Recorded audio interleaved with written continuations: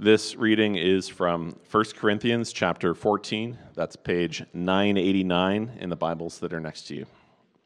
Follow the way of love and eagerly desire the gifts of the Spirit, especially prophecy.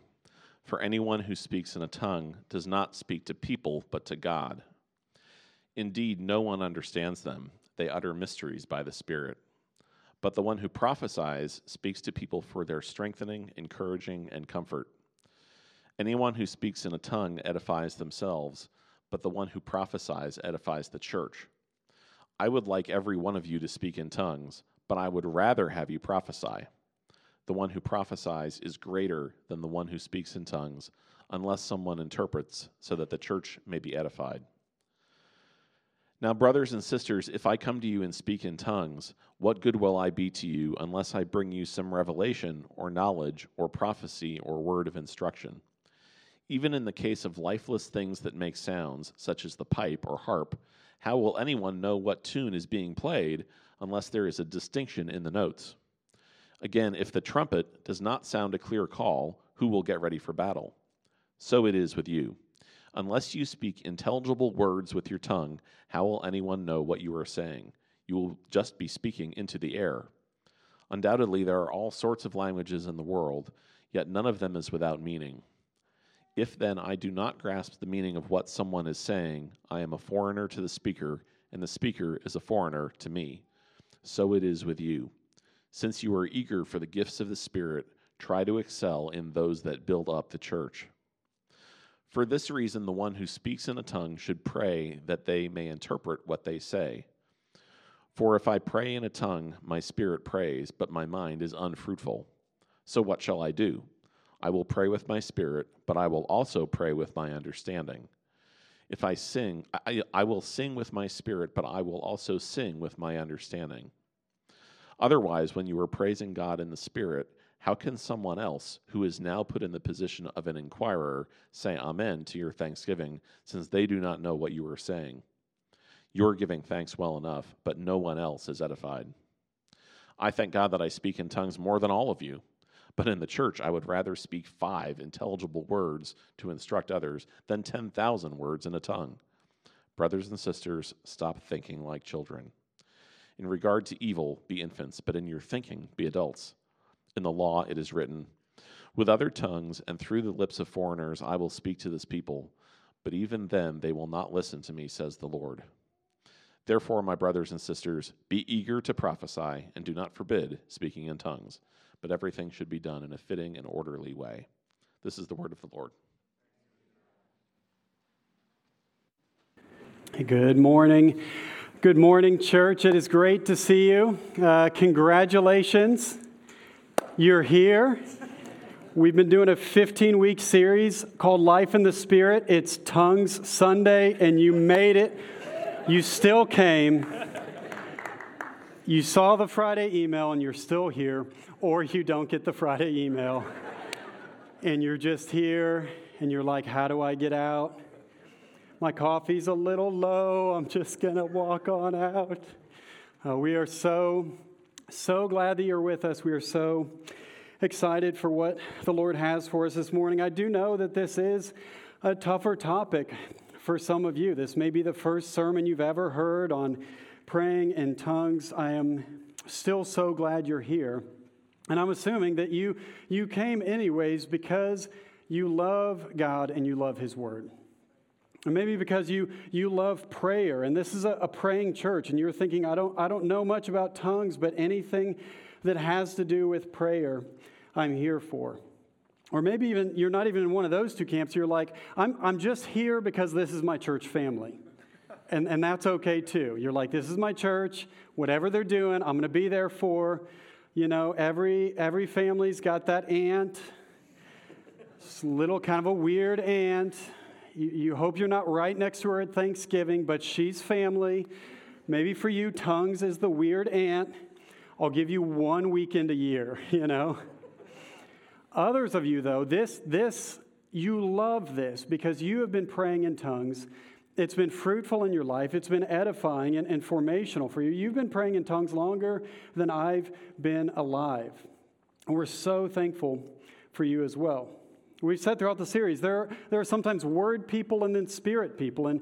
And word people, you love the scriptures. You love to study. You walk softly and carry a big Bible. Some of you are spirit people. You love to sing, love to pray. You have been waiting for Tongues Week for a long time. You brought the purple banners with you just in case. You're like, I don't know if this is the week, but I've got a backpack with them just in case. I see you too, and I love it. Spiritual gifts are for us an exercise in church unity and love for one another. The Holy Spirit, one of his primary roles is actually to bring unity in the church. One of the primary reasons that spiritual gifts exist is for unity in the church. And so for us as your pastors, we deeply believe in a certain use of spiritual gifts, that they're still valid for today. We deeply believe that.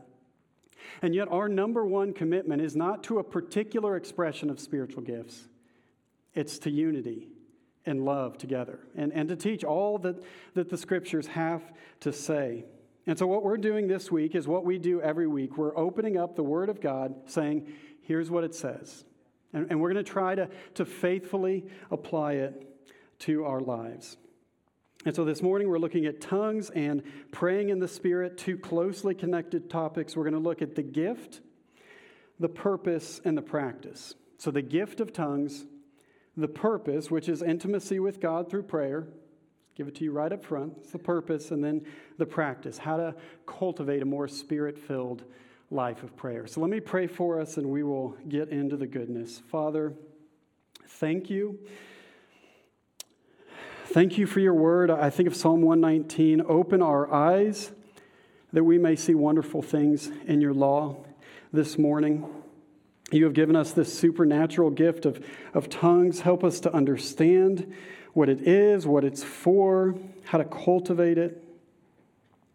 Father, would you give us a bold faith and also a deep humility? Would you give us a Christ-like courage, but also a Christ-like restraint? Would you grant us supernatural power, but also sacrificial love? We say, speak, Lord, your servants are listening. In Christ alone we pray. Amen.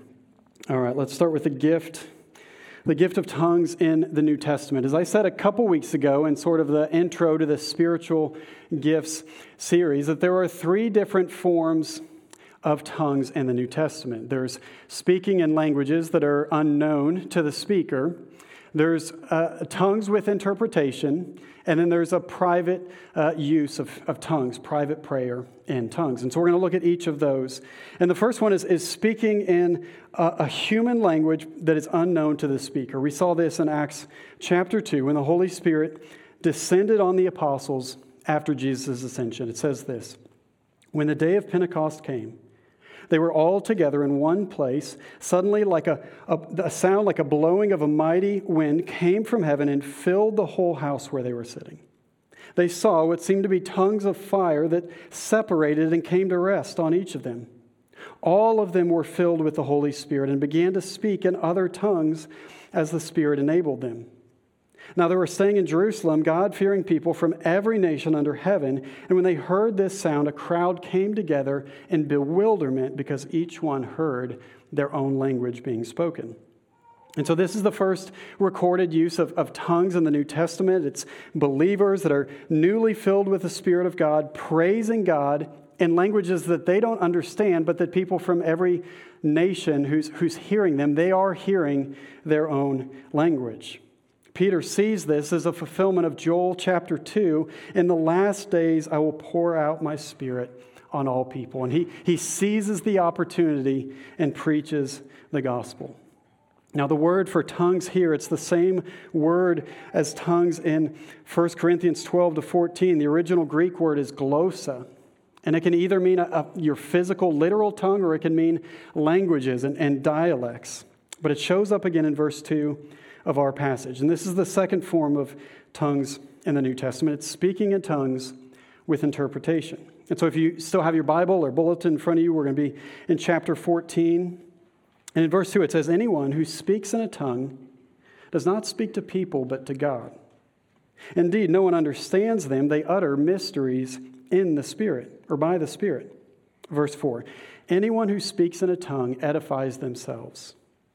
But only if someone interprets will the church be edified. Now, brothers and sisters, if I come to you and speak in tongues, what good will I be to you unless I bring some revelation or knowledge or prophecy or word of instruction?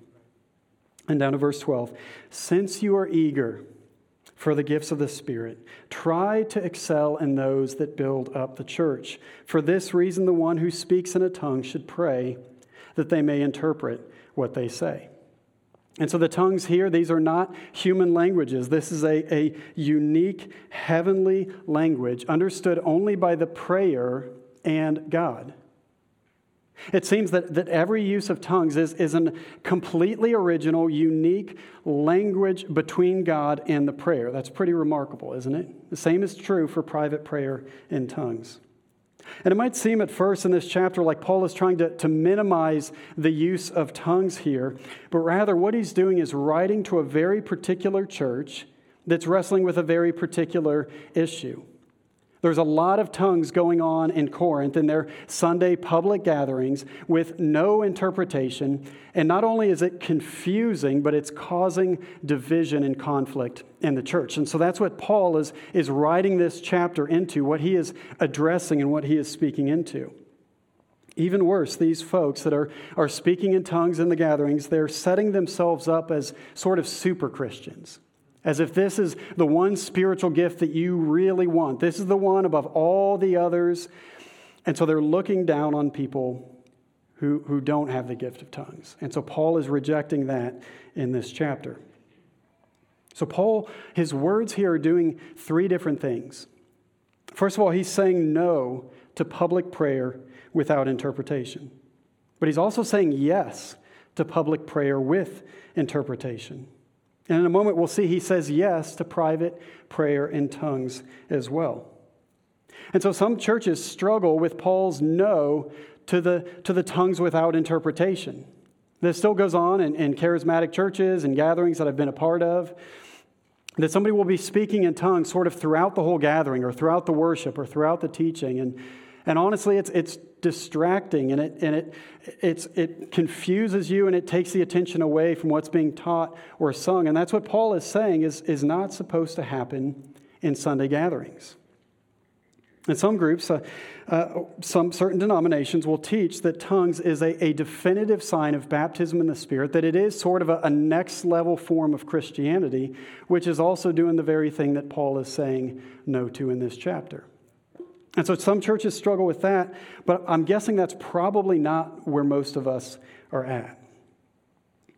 More likely, we might struggle with Paul's yes to tongues with interpretation. And perhaps even with Paul's yes just to the private use of tongues. And I understand the struggles for some of you. Maybe you've had a bad experience with somebody praying in tongues or somebody laying hands on you, praying that you would receive the gift of tongues and you didn't, and there was all of this pressure. I've experienced that more than once. Sometime last year, I was officiating a wedding in town. A woman came up to me afterwards. She said, I loved what you had to say, and I heard you're starting a new church, and I heard you're charismatic. I was like, lady, what you've heard is true. And she said, so you pray in tongues? I said, actually, I don't have the gift of tongues, but I have administration, which is also pretty cool. Well, she literally took a half step back and was like, oh.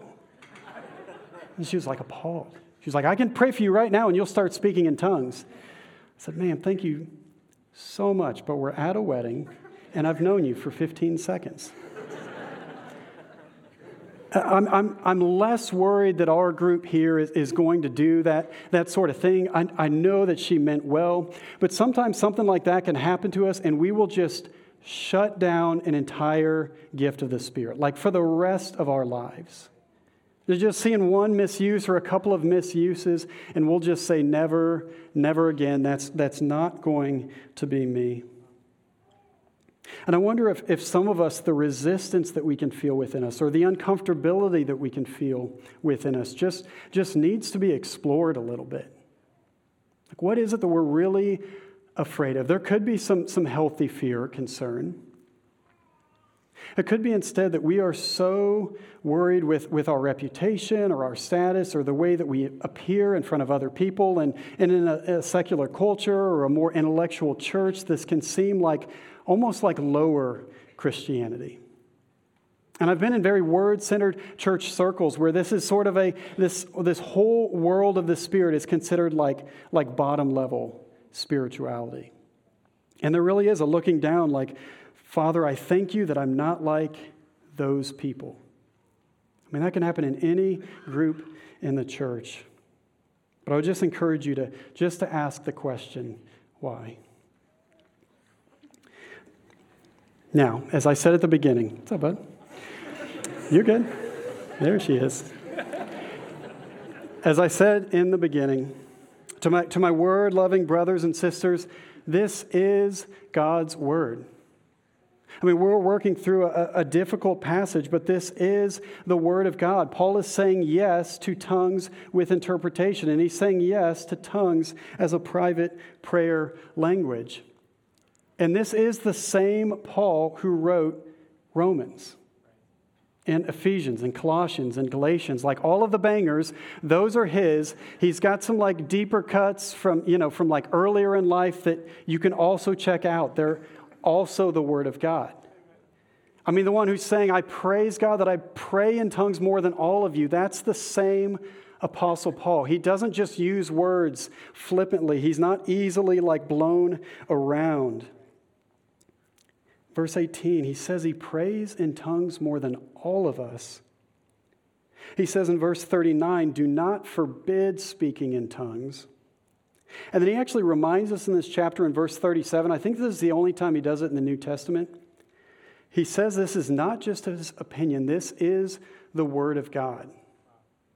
I mean, it's a powerful way of saying this is not just coming from me, human Paul, this is coming from God through me, the Apostle Paul. And so if we're going to be word-centered, which I hope that we are, we have to realize how Spirit-filled the New Testament is. I mean, Paul is wildly pro-tongues.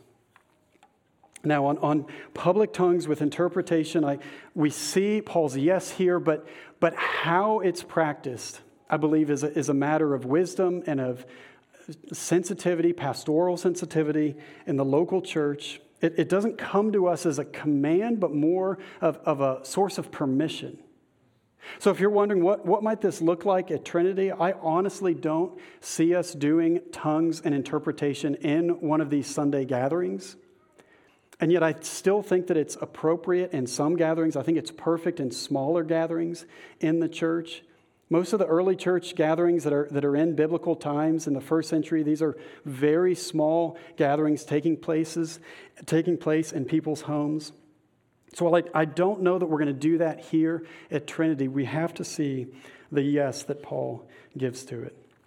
Now, the third thing is private prayer in tongues. We've already heard verse 18. I thank God that I speak in tongues more than all of you. And he's setting up a contrast. But in the church, I would rather speak 5 intelligible words to instruct others than 10,000 words in a tongue. Now, Paul doesn't say as much about the private prayer language of tongues as he does about the other uses of tongues in church, because that's kind of his primary message in the chapter. But he is absolutely saying yes to praying in tongues in private. He wants us all to pray in tongues. Now, he says in chapter 12, verse 30, that not everybody will receive this gift of tongues. And so when he says, I thank God that I speak in tongues more than all of you, and I wish that all of you would pray in tongues, it's a way for him to say, I wish that all of you could experience this same spiritual gift. I know that it's not going to happen like that, but if it was my will, that's how this would happen. He's urging them to cultivate the gift of tongues, to remain humble and to be content if they don't receive it, but yet to pursue it and to cultivate it. Now, there's another element here that I want to draw out. It's not from our chapter, but it's praying in the Spirit. And Paul says in Ephesians 6, verse 18, right after talking about the armor of God that we put on against spiritual warfare, he says, pray in the Spirit on all occasions with all kinds of prayers and requests. Pray in the Spirit.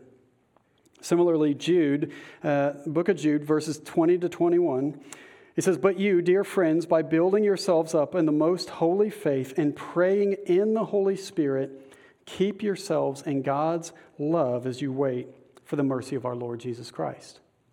And so we have this phrase, praying in the Spirit. And a lot has been written on this. Again, all of these sermons I feel like are just sort of flybys on these topics. We could go way deeper. But I don't think praying in the Spirit and tongues are interchangeable. I would say that praying in the tongues, because it's commanded here really in Ephesians 6, this is something that's an invitation to all of us.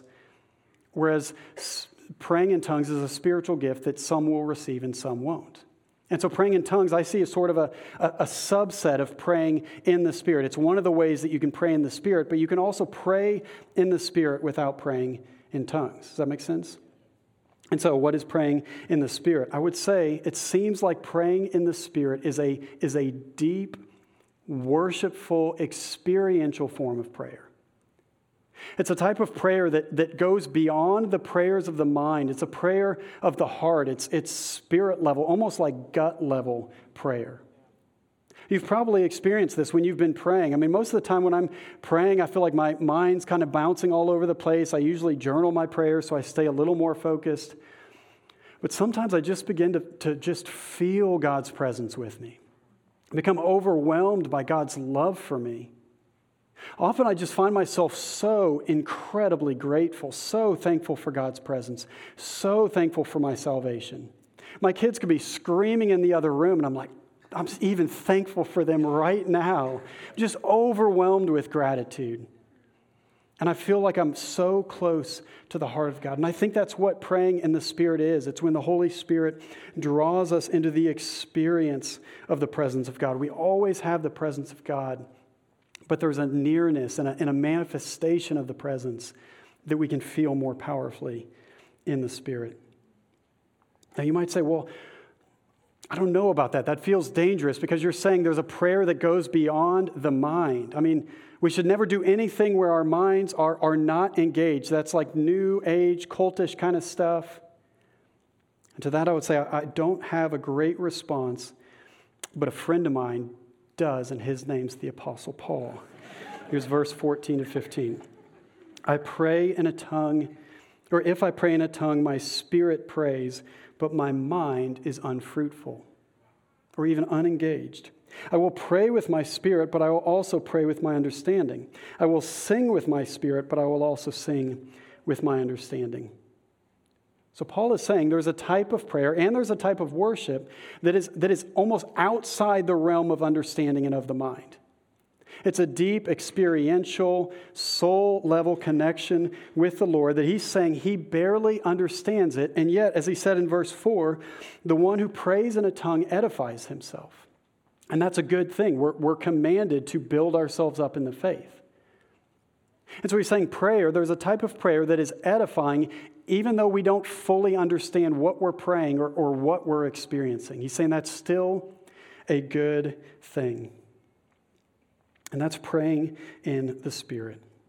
Now, for many of you, that's going to mean praying in tongues during that time. But for all of us, we want to cultivate this praying in the Spirit. Now, here's the second thing, the purpose. The purpose of all of prayer, but specifically of praying in the Spirit and praying in tongues. And the purpose is intimacy with God through the Spirit. And I can safely say that really is the purpose of all of prayer. It's to grow in our relationship, to have a more intimate relationship with the Father through the Holy Spirit. Man, we are a praying church. This is so central to who we are as a people. People ask me this week, what are you preaching on? I say prayer. They say, yes, in tongues. Oh boy. But we are a praying people. We love prayer. I think you would only be here after some amount of time if you were wanting to grow in your prayer life. We've actually had people visit here and then join another church and then tell their friends the prayer stuff was a bit much. And that's how we know we're kind of on the right track. We want it to be borderline uncomfortable how much we pray. Friday night prayer, we had like 50 to 60 people there, crammed into this house. It was like 90 degrees at the end of it, but it was incredible. And man, I love that my boys are growing up thinking that's what a normal church prayer meeting is like. I mean, in my adult life, I've been to a lot of church prayer meetings, like max 5 people. They think this is normal. They're growing up thinking church prayer meeting, everyone's going to be there, all of the leaders, it's going to be phenomenal, God's going to be moving. That's what we're trying to cultivate here.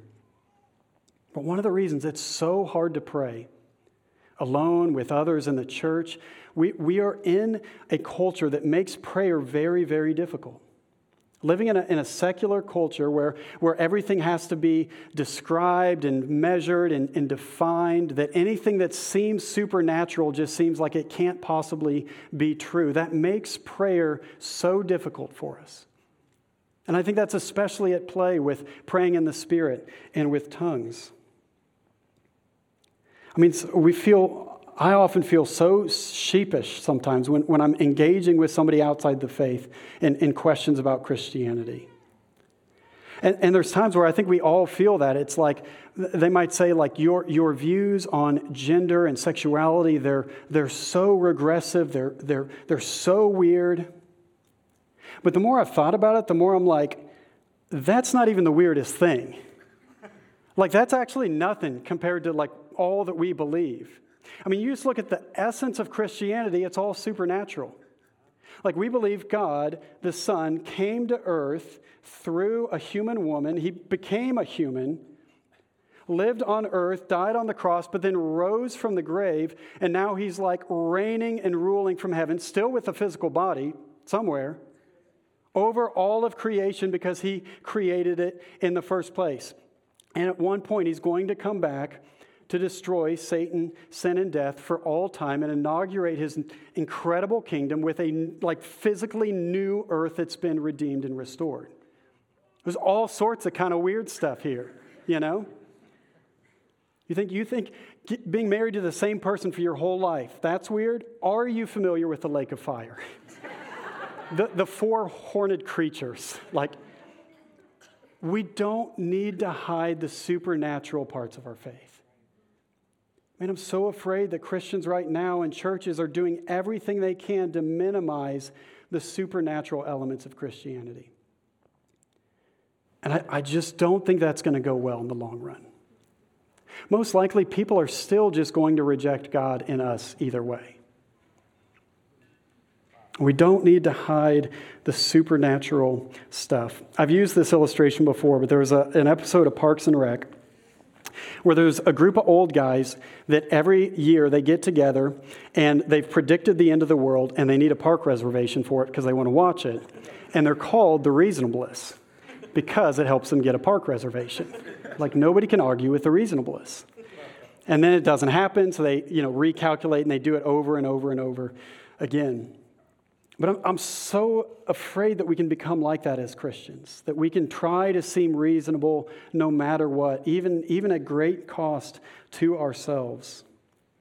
Why would we hide the amazing power and mercy and love of God? See, prayer is direct communion and communication with the God of the universe. The God who made it all, that redeemed and restored you, that fills you with his very own Spirit and empowers you for life in this world. Prayer is a way of taking our anxiety and trading it for peace. Taking our sadness and trading it for joy. Taking our insecurity and trading it for a radical security in the love of God. Why would we not want that at all times? So pray in the Spirit. Pray in tongues. It doesn't matter what it sounds like to others. It's just a form of talking to God. If people hear, man, I've heard you're into this weird kind of prayer stuff. It's like, no, this is just normal Christianity. It's been the same for 2,000 years. We've been a supernatural people since the beginning. We're not living for anyone else but God. And so the purpose of all prayer, but especially the purpose of praying in the Spirit and of tongues, it's intimacy with God through the Spirit. Now here's the last thing. It's how do we practice these things? How do we cultivate a more Spirit-filled praying life? And I would say, number one, study this deeply. I mean, really study 1 Corinthians 12 to 14. I've recommended books by Sam Storms before. Understanding the Spiritual Gifts is a great introduction. The Language of Heaven is a great full-length book on praying in tongues. Sam's kind of a friend and a mentor. He's going to be here in June with us for a weekend. And so if you're a word person, really do the work. Like use all of those study skills you have to lean into what the New Testament says about praying in tongues. Now, number two, be consistent and disciplined in prayer. That might seem kind of counterintuitive because we're talking about the deep, experiential, like almost out-of-mind experience of prayer. But I just don't think that happens without being disciplined and consistent in our prayers. I mean, you need time and you need space to cultivate this kind of prayer. Like you need a physical space in your home and space in your day where you can be with the Lord and not be distracted by a million other things. It might mean you get up earlier. It might mean if you're married, you're trading off with a spouse. It might mean rearranging things in your schedule. But do whatever you can to create a consistent and disciplined routine of prayer. Number three, focus on the love of God. You actually don't want to focus necessarily on prayer or prayer in the Spirit or tongues. We're focusing on the love of the Father. If you remember all the way back to the second sermon in this series, we talked about the different roles of the Spirit. The second role of the Spirit that I described is awakening us to the love of the Father. And the more that we look at the love of the Father, especially through the life of Jesus, his teachings in the Gospels, the narratives, the healings around him, the more we focus on the love of the Father, the more we'll get caught up in prayer in the best way. The Holy Spirit is not some weird member of the Trinity that's sneaking out at night and getting us to do crazy stuff. Spiritual gifts are a work of the Father, Son, and Holy Spirit. I mean, the first role of the Spirit is to glorify Christ. And so immerse yourself in the love of the Father. Study the Gospels. Immerse yourself in the life of Jesus. The goal of our lives is to be saturated in the love of the Father, Son, and Holy Spirit. Regardless of what it looks like or sounds like to anybody else, that is the goal of life, to be immersed in the love of God. Here's the last thing, number 4. Ask the Spirit for the gift of tongues. Just full send mode, to quote Kayla from Friday Night Prayer. Just ask for tongues. If you're not currently praying in tongues, I really want to encourage you to seek this. Ask the Lord for this. He may or may not give it. It may or may not come right away, but I want to encourage you. Don't forbid speaking in tongues. Don't neglect any of the gifts that God has given to us. If you do pray in tongues, we praise God for you. And I want to encourage you to pray even more. Just double it, triple it. Keep going. Grow in this and help the rest of us. Be willing to share with others what that means to you and what that looks like. In community group or wherever it's appropriate, share with us how you've experienced God more deeply through tongues. I just want to encourage us in all of this because why not? This is part of God's character and beings. Like I said the first week, spiritual gifts aren't something other than God himself. They're manifestations of God's character and presence in and through us. I mean, just the word gifts, it's literally a gift. It's a grace. Charis is the word for grace, and that's where charismatic gifts come from. They're little gifts of grace for us. I think too often we can make these ridiculous promises as Christians. Like, I'll never do that. I'll never be like that. I'll never share my faith at work because there's risk of rejection or losing my job. I'll never raise my hands in worship because I don't want to look like that. I'll never pray in tongues because I don't. And so why do we do that? Why do we promise ourselves that we're not going to do certain things that the Bible either commands or invites us to do? It's a way of remaining in the driver's seat of our lives and limiting what God might do in and through us. I'm really not that worried about this church getting carried away with tongues, just wiling out in community group or something. It's possible. I'm not that worried about it. But what I am worried about, and I've said this over and over, I'm worried about us settling for half of what God's holding out to us. If you're a word person, praise God, eagerly desire the gifts of the Spirit. If you're a Spirit person, praise God, eagerly study the Word of God that the Spirit has inspired. But don't settle for half of the Christian life. I think what we're experiencing as a church is exactly what Paul described in 1 Thessalonians 1:5. He said, our gospel came to you not only with words, but also in power, with full conviction and with the Holy Spirit. The gospel in word and power, conviction and the Holy Spirit. I think that is what the Lord is doing in our midst right now. And listen, we have a real enemy in this world. Like we have someone, the devil, that is actively opposing us at all times. And the number one scheme of the enemy, it's not to get you to give up the faith altogether and start smoking cigarettes or something. The number one scheme of the enemy is to keep you lukewarm. It's to keep you lukewarm in your faith. I don't think the devil is that concerned about Christians just going to church and going through the motions and then living totally like the rest of the world the rest of the week. That's not a threat to the enemy. But Christians who really pray, who are seeking God in all of his fullness, that is a threat to the kingdom of darkness. Christians that deeply want to pray, a hungry Christian is a problem for the kingdom of darkness.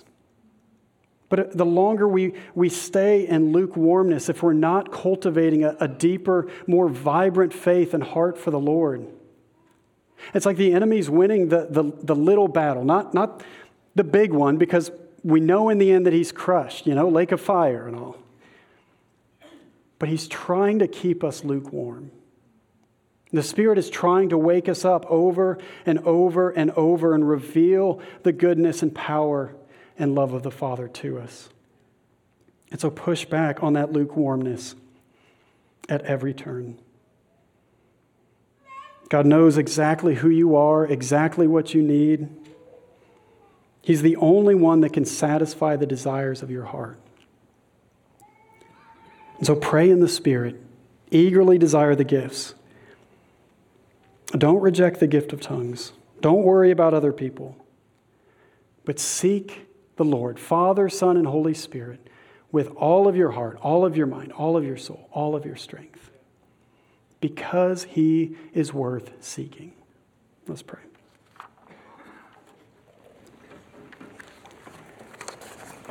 Father, we thank you so much for who you are, for what you are doing in our midst, what you have done long before this to make a way for us. We have not forgotten, Lord Jesus, that it's only by your life, death, and resurrection that any of this is possible.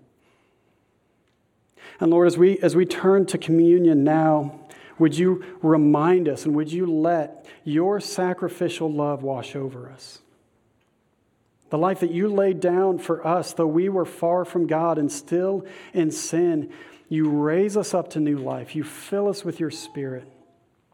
You call us to something so much better than a life of sin or even a life of lukewarmness. Father, would you give us understanding into your word?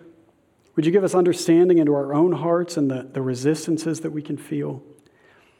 Would you lead us to a deeper intimacy with you, God, through your Holy Spirit? We pray all this in Jesus' name. Amen.